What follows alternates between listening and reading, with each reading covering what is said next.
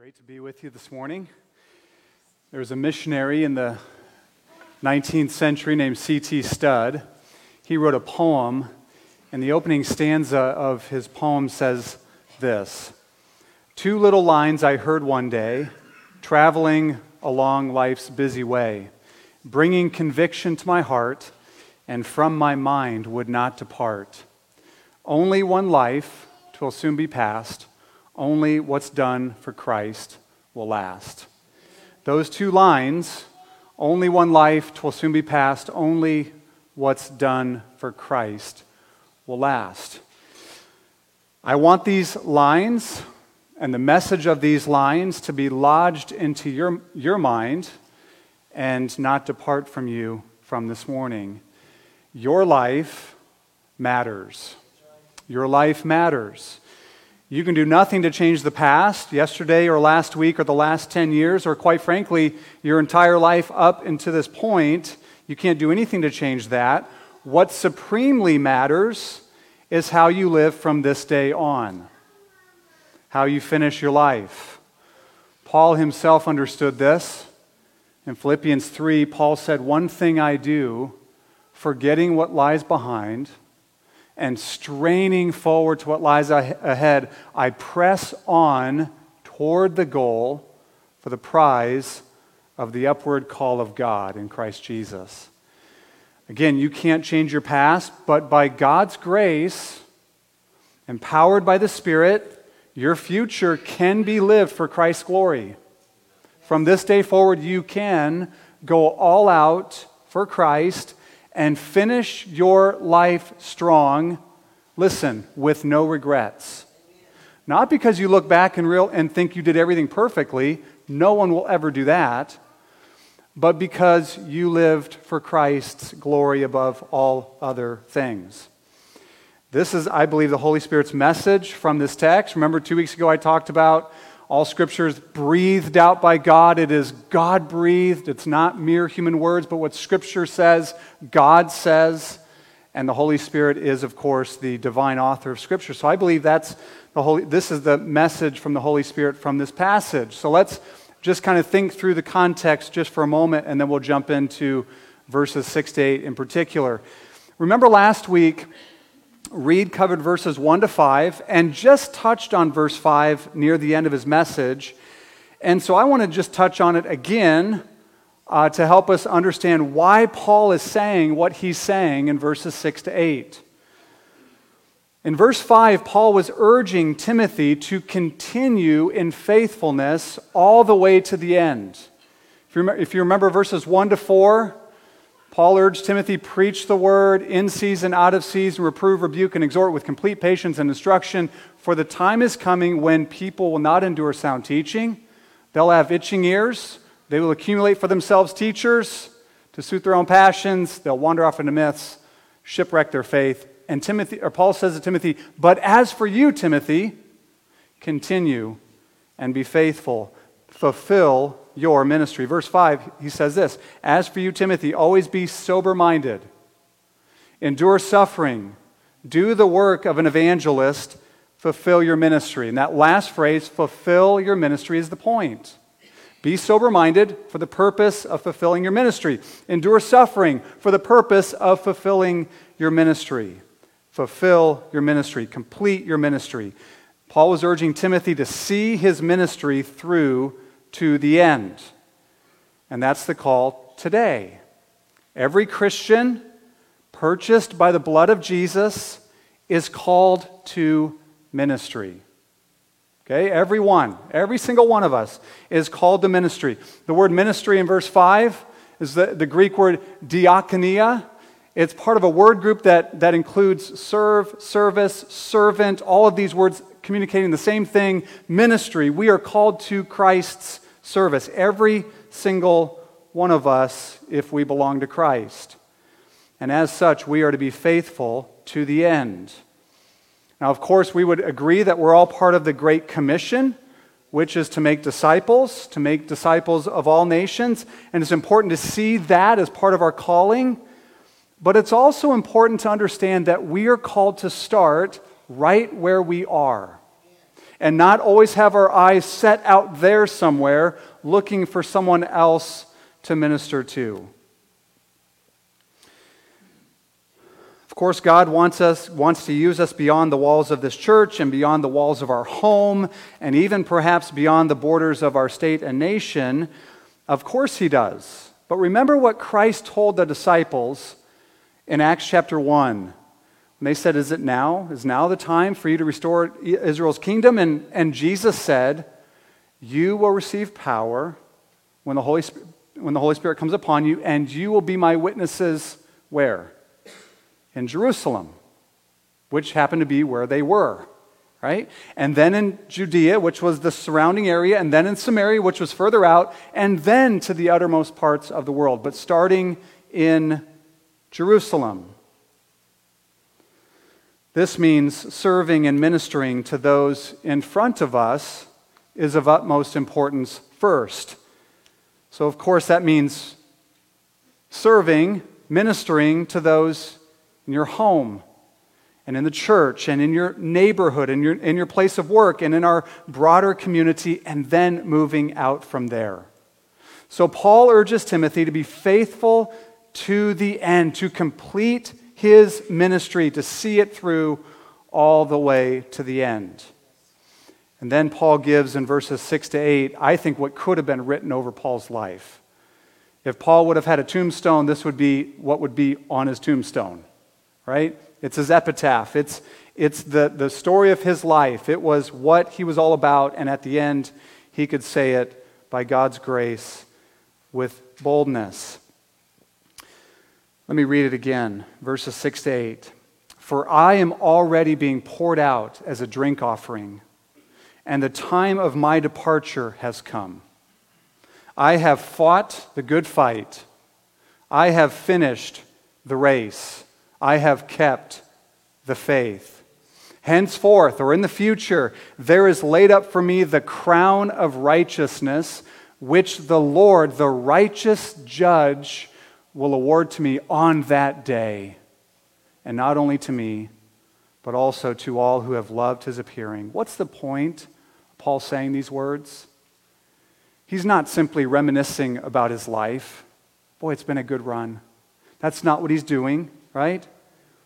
Something far more significant than that. Paul says these words to encourage Timothy, to motivate Timothy to fulfill his ministry, his service, because Paul, at the end of his life, can now see that he has.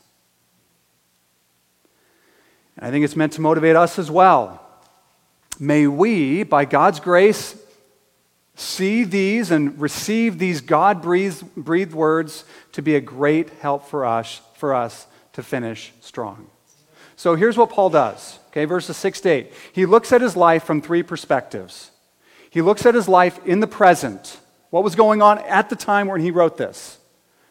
Then he looks at his life looking to the past, looks at the course of his life up to that point, and then he looks to the future. And here's the challenge from this morning. May we, by God's grace and with the help of His Spirit, live in such a way that we finish our lives strong and can say the same thing as Paul here. Of course, we're not apostles, but we want to finish strong, don't we? I know you do. Every person who is truly born of the Spirit wants to live for Christ's glory and wants to finish their life strong with no regrets. So let's look at and learn from and be motivated by Paul this morning. First, what Paul does is he looks at his life from a present perspective. We see that in verse 6. Here's what he said, "For I am already being poured out as a drink offering, and the time of my departure has come." He says, I am now already being poured out as a drink offering, and the time of my departure has come. Paul's entire life, from the Damascus road to this moment in a Roman jail cell, awaiting having his head chopped off, was an offering to God. All of it was. Romans 12:1. You've heard these words, perhaps. Many of you have, I know. He says, in light of the mercies of God, present your bodies or offer your bodies as a living sacrifice to God, which is holy and acceptable to Him. His life was laid down for God in the service of others, in the service of those that He was called to minister to. Now, Paul communicated this numerous times, and he lived this way all the way to the end. Listen to these words in 2 Corinthians 12. Paul said, I will most gladly spend and be spent for your souls. I love those words. He says, I will gladly be expended for the good of your souls. I will go all the way, Paul said. I'll be drained to the bottom for your sake. And as I was thinking about this the past few days, I couldn't help but think of what it means to be a mother, right? I mean, you labor to take care of your children, and this is the way it is in my home anyways. And I've spent enough days home with 4 or 5 kids, but not every day, okay? And I come home from work at the end of the day, and my wife has been home with children, and I'm sure she thinks that going to the office all day is like vacation, right? She labors, she lays her life down, she is spent for them. That's what mothers do. What an honor to do it for the sake of Christ. What an honor to do it for the sake of our Lord Jesus Christ. Listen to what Paul said just earlier in this letter to Timothy. He said, I endure all things for the sake of the elect, that they also may obtain the salvation that is in Christ Jesus. Paul endured everything. And if you look at that context, it's all of the sufferings, all of the persecutions, all of the discomfort, all of the imprisonments, all the pressure, all the slanders. He endured it all for the sake of God's people. Paul didn't sit around pouting that he was being mistreated.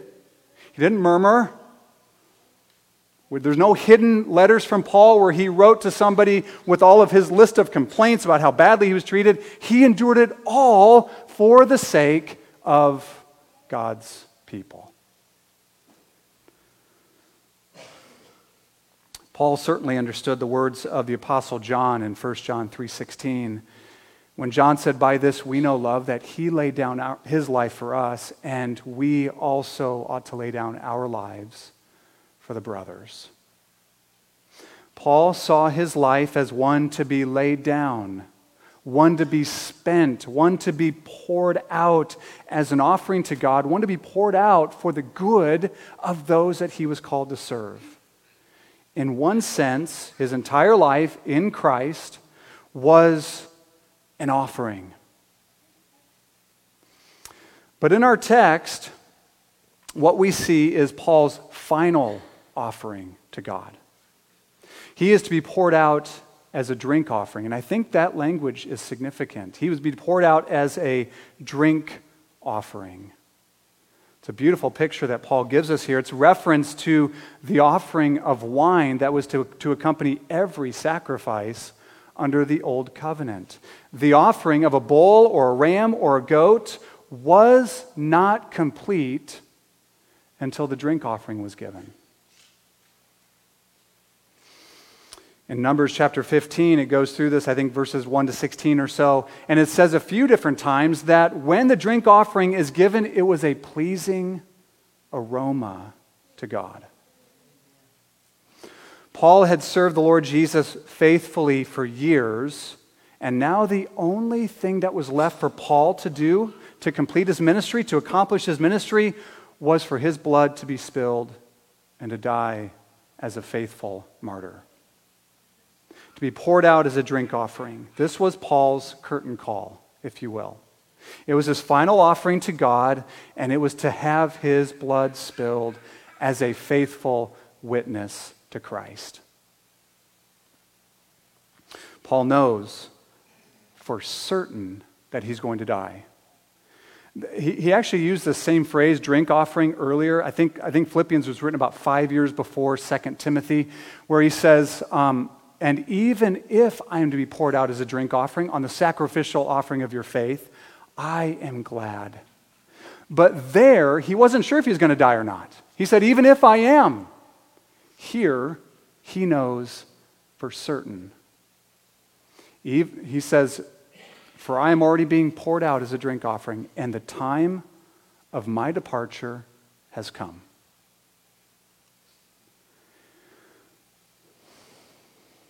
And yet, Paul was not defeated at all.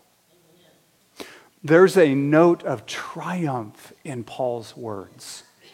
He knows that the time of his departure's come, but he's not sad. He's not discouraged. He knows that the sovereign of the universe could rescue him at any moment. You read through the book of Acts, and we see this happening at least a few times, right? Peter and some of the disciples are rescued out of prison.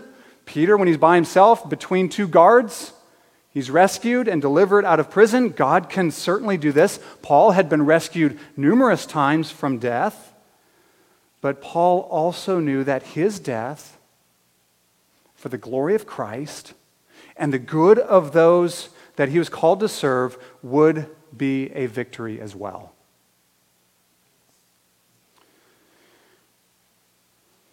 In Revelation 12, it talks about how the saints overcome Satan. You remember how they overcome Satan? It says, and they have conquered him or overcome him by the blood of the Lamb and the word of their testimony, and they loved not their lives even unto death. That's how they overcome. That's how they overcame. That's how we overcome. Paul's life was an offering, spent and poured out for God's glory and for the good of others. And I ask you this morning, is your life being spent for God? Is your life an offering to God? Is your life being spent for the good of those around you that God has called you to serve? At the end, faced with the prospect of dying, Paul saw his present circumstances as being poured out as a drink offering. And I think, what a way to die. What a way to die. I can think of a lot of different ways. Now, I'm not even talking about physically, but I can think of a lot of different ways I don't want to be facing death in certain circumstances. With all kinds of regrets and all kinds of, I wish I would have, oh my goodness, this and that and the other thing. I didn't live, I wasted my life facing death now. It was not so for Paul. He saw his life as being poured out as a drink offering. To be faithful all the way to the end and then to see your dying breath as an offering to God. Brothers and sisters, this is an aroma pleasing to God. So Paul saw his present, he looked at his life in the present and saw his life as being poured out as a drink offering. But Paul also looked at the past and the course of his life. And we see that in verse 7, where Paul says this. Now, these are the words that everyone knows. I have fought the good fight. I have finished the race. I have kept the faith. Now, if we want to be able to say the same thing at the end of our lives, and I have no doubt that you want to be able to say the same thing. You want to be able to say, I fought to the very end. I finished the course. I kept the faith. I didn't shipwreck. You want to be able to say that. If you do, I believe you do, then we need to hear the three ways that Paul described his life and ministry. He described it as a good fight to be fought. He described his life and ministry as a race to be completed. He saw it as the faith to be kept. In fact, it's interesting, in the original language, the New Testament was written in Greek, and in the original language, in Greek, the order of words have more significance than in English. And that's actually the way that it reads in the Greek. It literally reads this way: the good fight I have fought.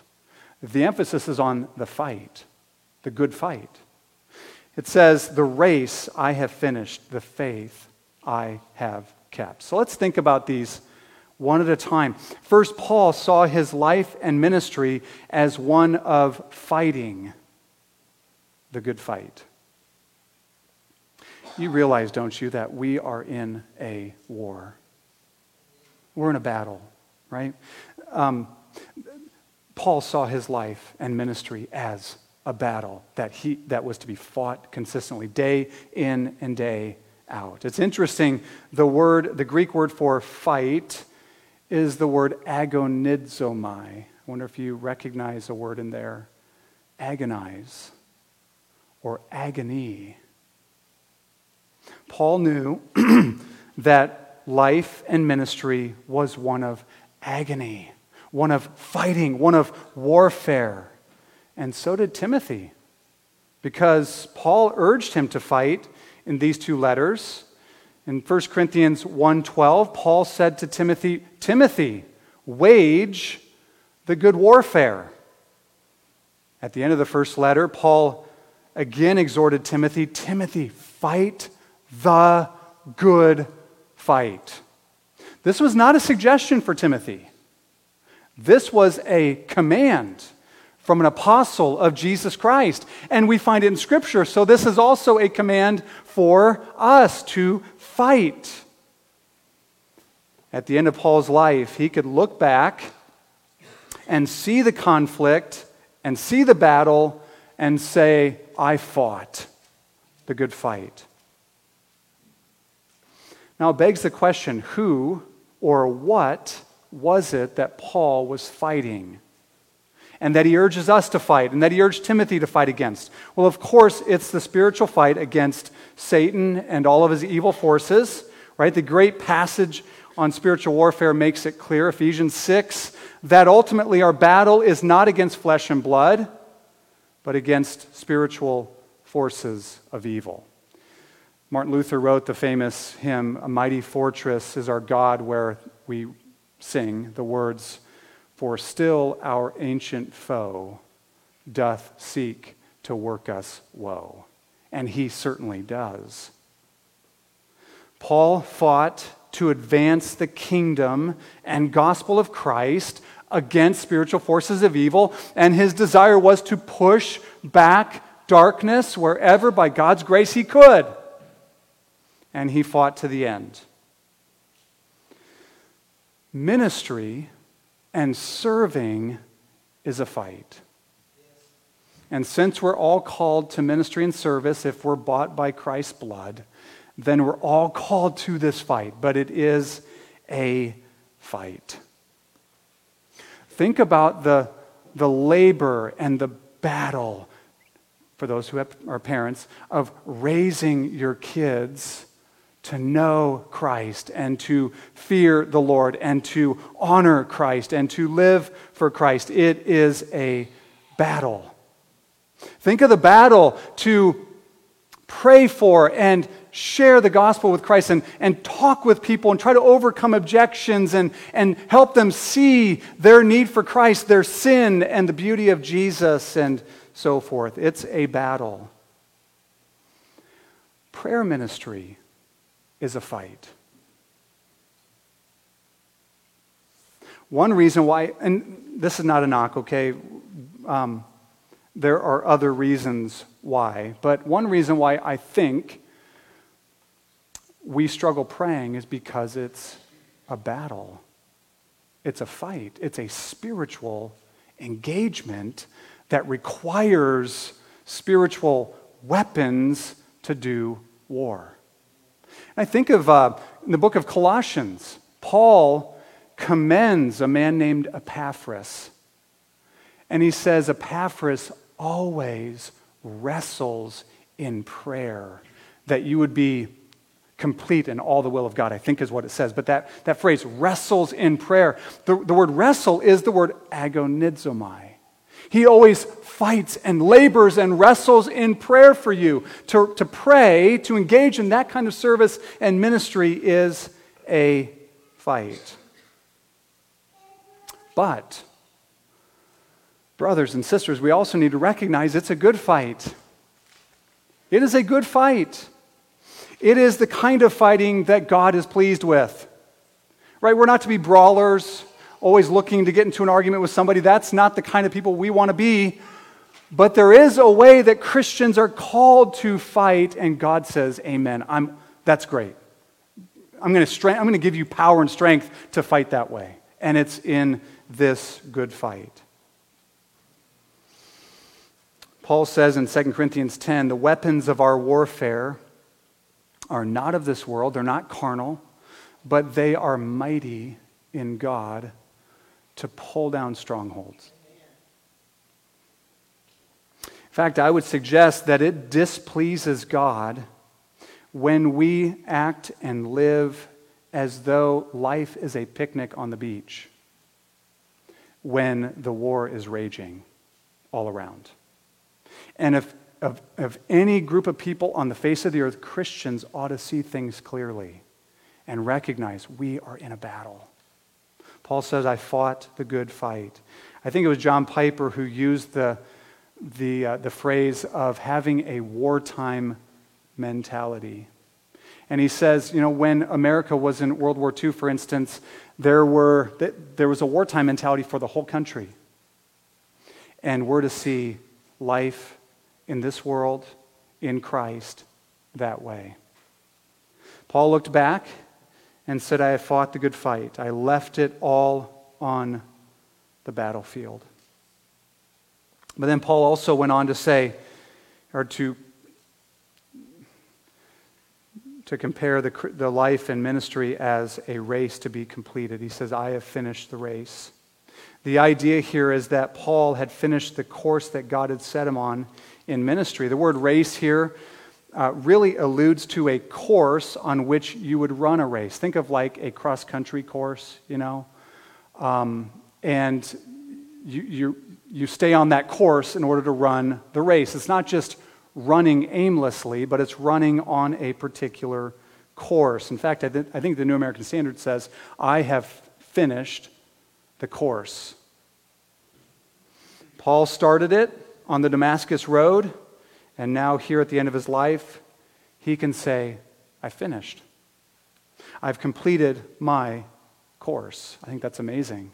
In fact, earlier in Paul's life, in Acts chapter 20, it's actually one of my favorite verses I think often about, and I want this to get into my mind and heart so deeply. Paul says this, but I do not account my life of any value, nor as precious to myself, if only I may finish my course. So he says, my life only matters to one end, that I finish my course.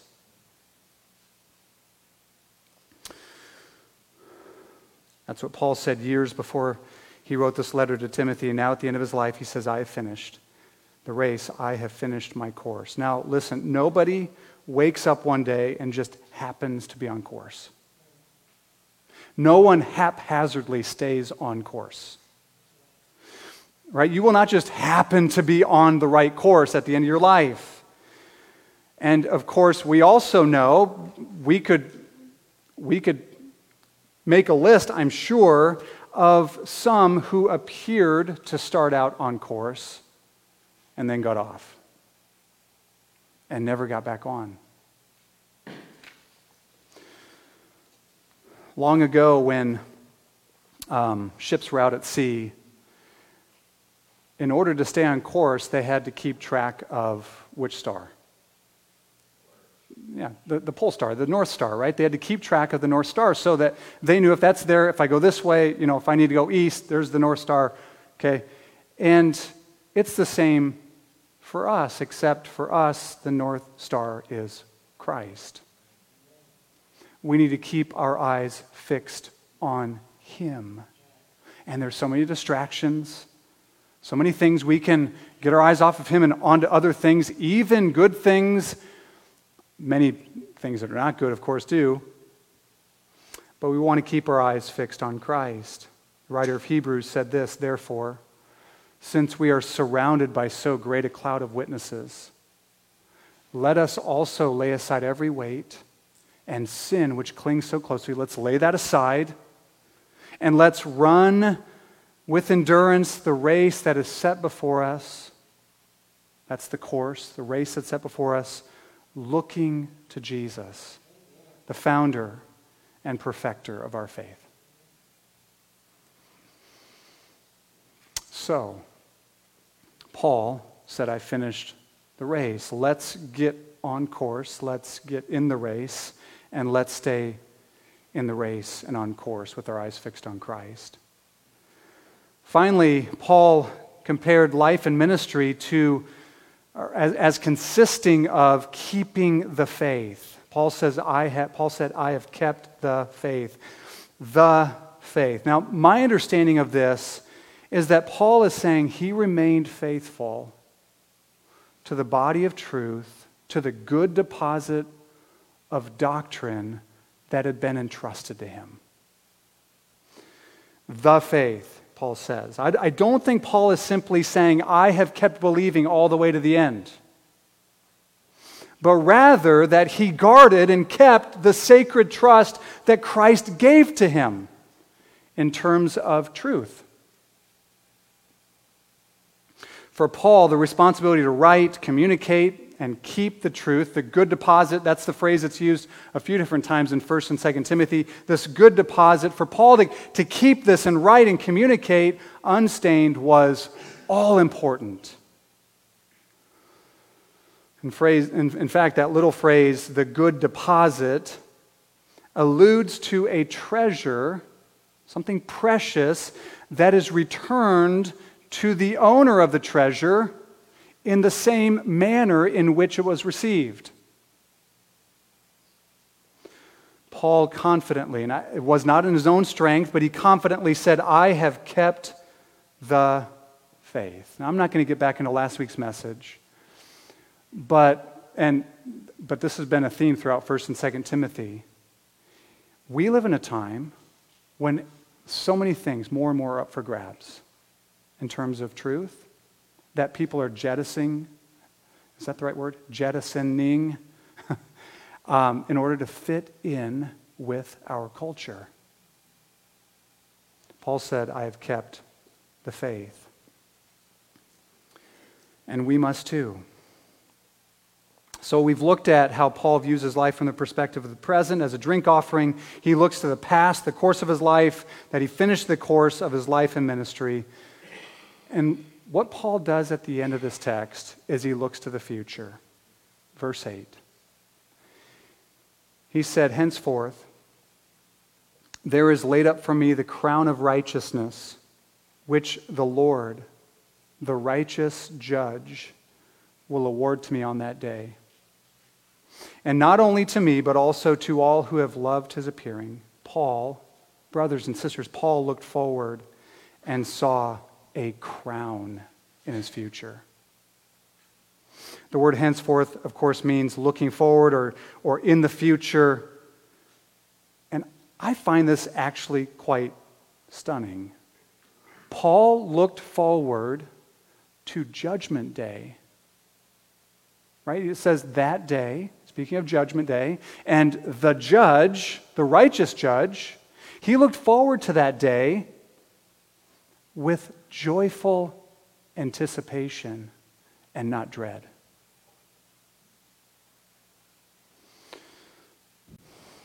And the reason why was because he was expecting a glorious reward. This language of a crowning is used a couple of other places in the New Testament. Here in 2 Timothy 4:8, it's called the crown of righteousness. In James 1:12, it's called the crown of life. In 1 Peter 5:4, it's called the crown of glory. I think it all communicates the same thing. It's about a reward for faithful service. We are saved by grace alone, through faith alone, in Christ alone. But we are saved for good works and for service and for ministry, and we will be rewarded for such. We see the word award here. Paul says, which the Lord, the righteous judge, will award to me. Of course, the word award means reward or to render payment or even to repay. This is an amazing and breathtaking thing. If you understand the gospel and grace and God's holiness, the only thing we deserve from God is judgment and wrath. But Christ, on the cross, in himself, absorbed all of that for all who trust in him.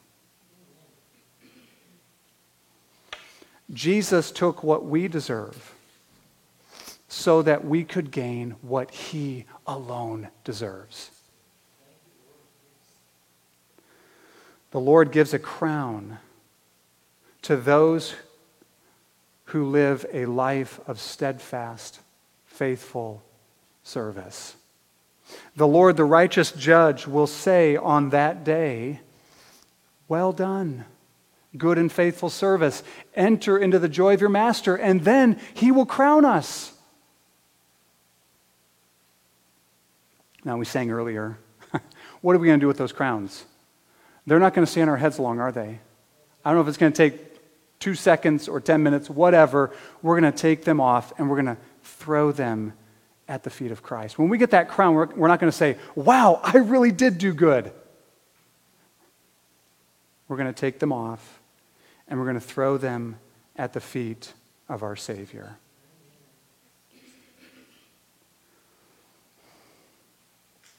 Here's the question. Paul saw a crown in his future. He had that strong, indomitable hope.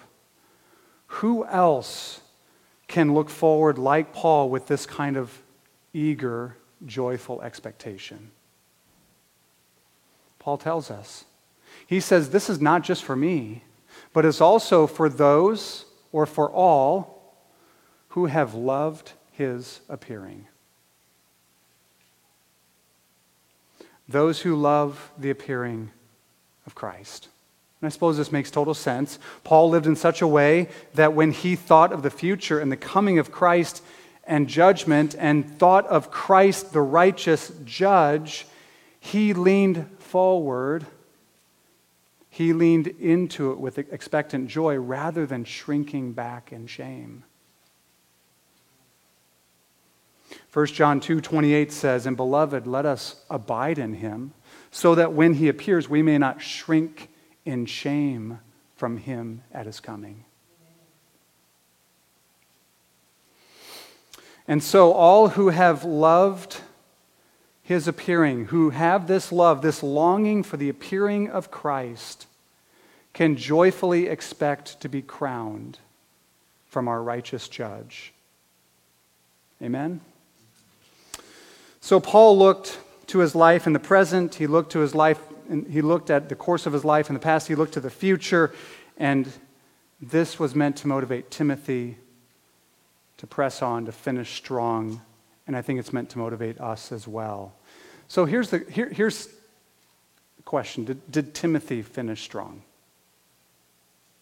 Did he finish his course? Was he faithful to the end? He was a protege of Paul, was he? Of course, many don't. In fact, the next passage, we're going to hear about a guy named Demas, who at one time appeared to be a faithful minister alongside Paul, but Paul says, "Demas, in love with the world, has deserted me." Not everyone does. Did Timothy? Well, let me read you from a historical account about Timothy. I'm not going to tell you the book it's from, but some of you might know as I start reading this. Maybe you've read this before. Timothy was a celebrated disciple of St. Paul and Bishop of Ephesus, where he zealously governed the church until AD 97. At this period, as the pagans were about to celebrate a feast called Katagogion, Timothy, meeting the procession, severely reproved them for their ridiculous idolatry, which exasperated the people. And so they fell upon him with their clubs and beat him in so dreadful a manner that he expired of the bruises 2 days later. That's from Fox's Book of Martyrs. Did Timothy fulfill his ministry?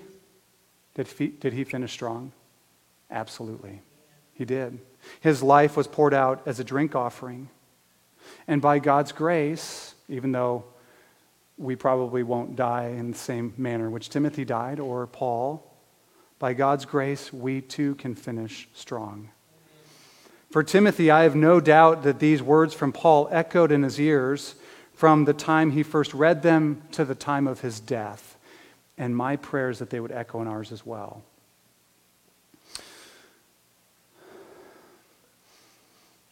Today is you've heard this before, it's the first day of the rest of your life.